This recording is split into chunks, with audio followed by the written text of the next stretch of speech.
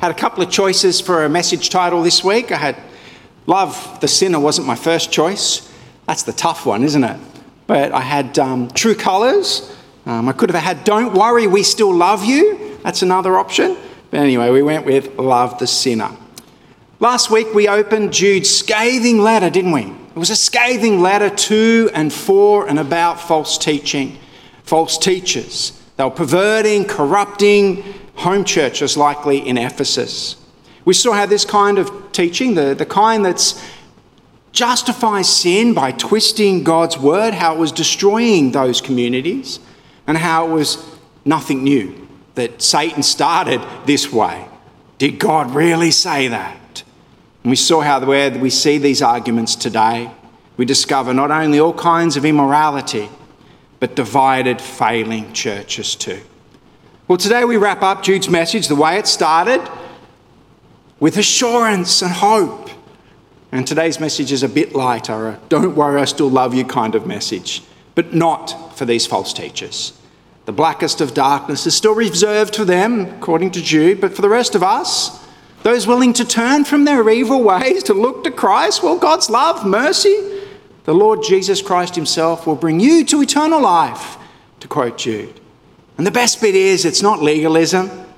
Jude's not about trying harder to do good, trying harder to be acceptable to God. No, there's a change of self, a change of nature. There's a helping hand offered, a sacrifice made, not by us, not by what we do, but what Christ has done. Well, Jude wraps up the letter, teaches us three things: how to recognise these false teachers, how to continue in the faith, and how to help others, most importantly. Well, let's pray, and then we'll run through this little bit of text. Thank you, Lord Jesus, for your great love. When we open your word, God speaks. We pray that you speak to us today. In Jesus' name, amen. I'm going to jump straight into verse 14, where Jude quotes Enoch, of all people, one of the early descendants of Adam and Eve, found in the book of Genesis. Now, make no mistake, this is a serious indictment, one to make clear exactly what's going to happen to these false teachers. And it's actually a wrap-up of everything we said last week. So we'll just do it quickly before we get into our three main points. Enoch, the seventh from Adam, prophesied about them. See, the Lord is coming with thousands upon thousands of his holy ones to judge everyone and to convict all of them of all the ungodly acts they have committed in their ungodliness and all the defiant words ungodly sinners have spoken against him. Enoch, unlike the other descendants of Adam that's mentioned in Genesis 5, that's the bit of the Bible where we always stop reading. Often new Christians open the book at the start and they get to Genesis 5 and then there's all these names. And I just go, oh, stuff that. Couldn't be bothered. Because genealogy is not so important in our culture, but for them it was incredibly important.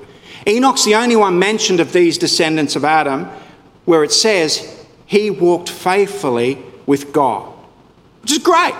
He's a good example, isn't he? Clearly. But there's a problem with what Jude has just done, a problem for us, not for him. Simple fact is, this quote is not found in the scriptures. It's not there. So Jude's likely quoting something else outside of the scriptures to back up his argument. The source he's quoting is probably the material that later became the book of Enoch, which is a non-biblical text, something put together much later by the early Christians or Jewish communities at that time. And this book is rejected by the church. But the point is, it doesn't matter really. We don't need Enoch or Jude to tell us that Jesus is coming back. We've got plenty of that in the scriptures, haven't we? We don't need Enoch or Jude to tell us that Jesus will judge the ungodly and that they will pay a serious price for their ungodliness. We see this right through the Bible in the words of Jesus and the apostles. So we're not going to get off track with Enoch. Jude simply is finishing up telling us what will happen to them. And what we want to know is how to recognise these false teachers.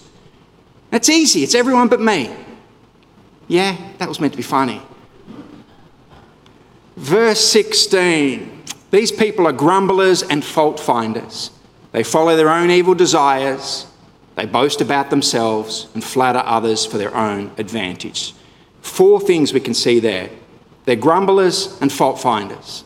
They're quick to complain, to point out what everyone else is doing wrong.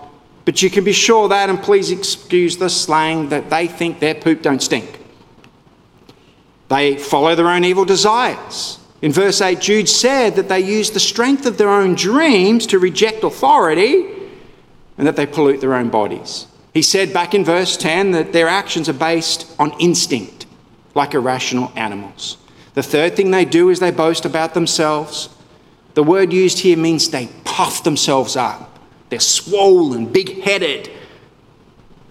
And it should be obvious who they are.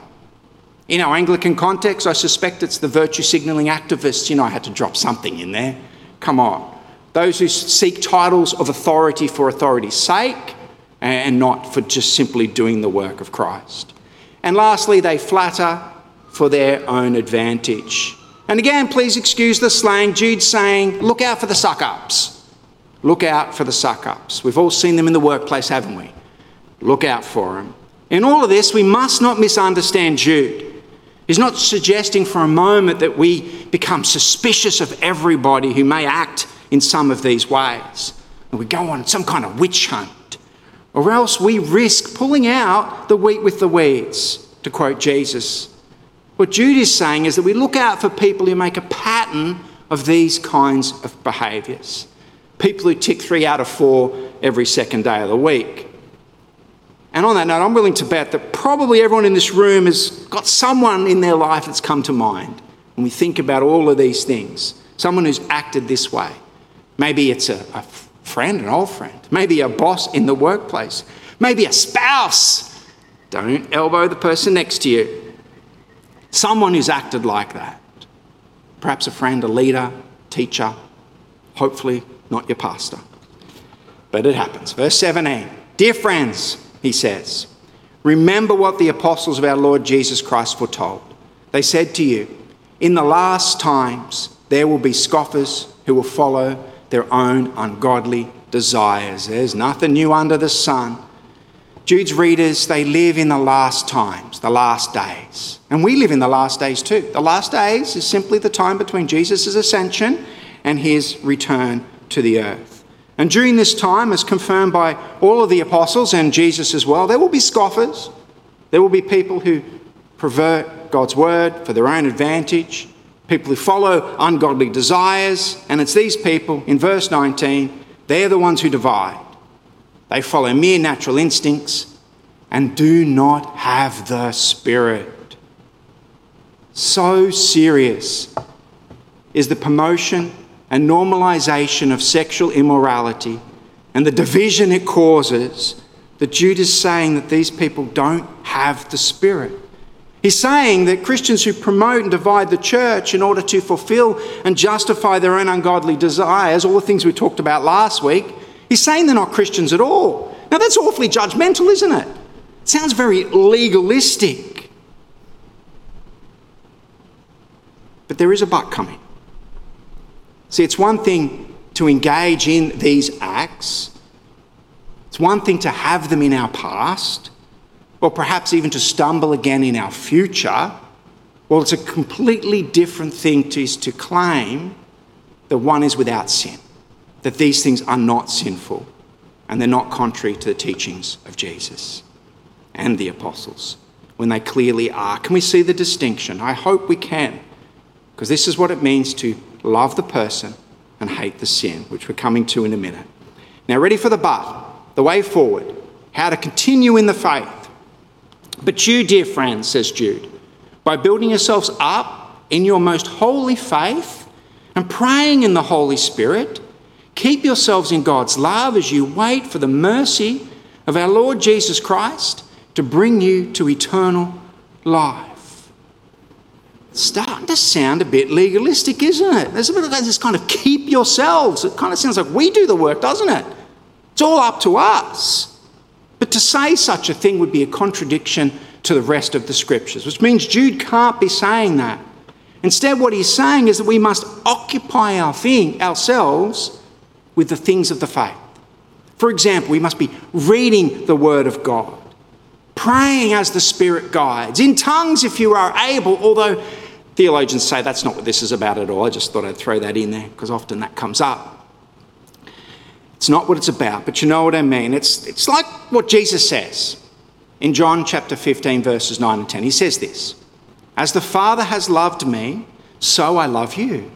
Now remain in my love. If you keep my commands, you will remain in my love, just as I have kept my Father's commands and remain in his love."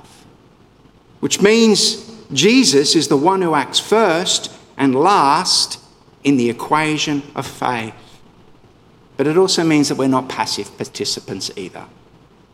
We're not backseat drivers. Jesus comes alongside us. We're active members of our faith. Active. And that's why our third thing that Jude's trying to teach us is how to be active, how to help others. Verse 22, "Be merciful," he says, "to those who doubt.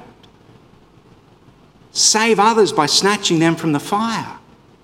To others show mercy mixed with fear, hating even the clothing stained by corrupted flesh."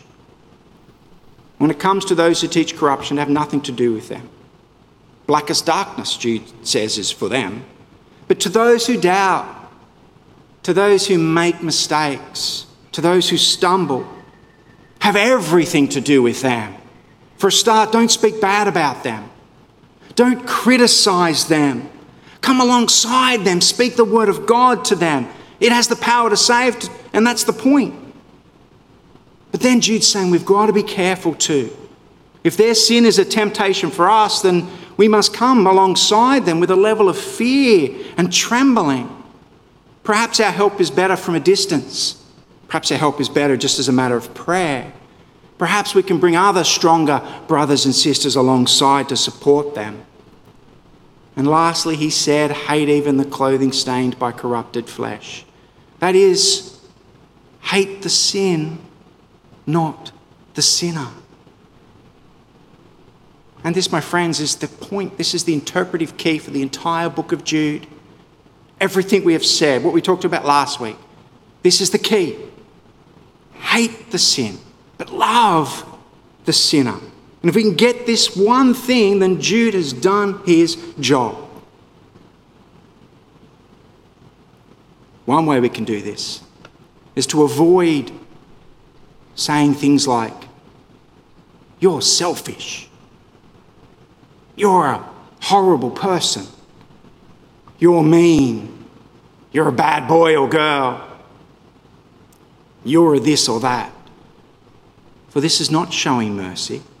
This is not showing grace. This is not showing love, but condemnation. For these words are hard to shake. These words form identity. And our identity is, our nature is not one of sin, but a loved child of God.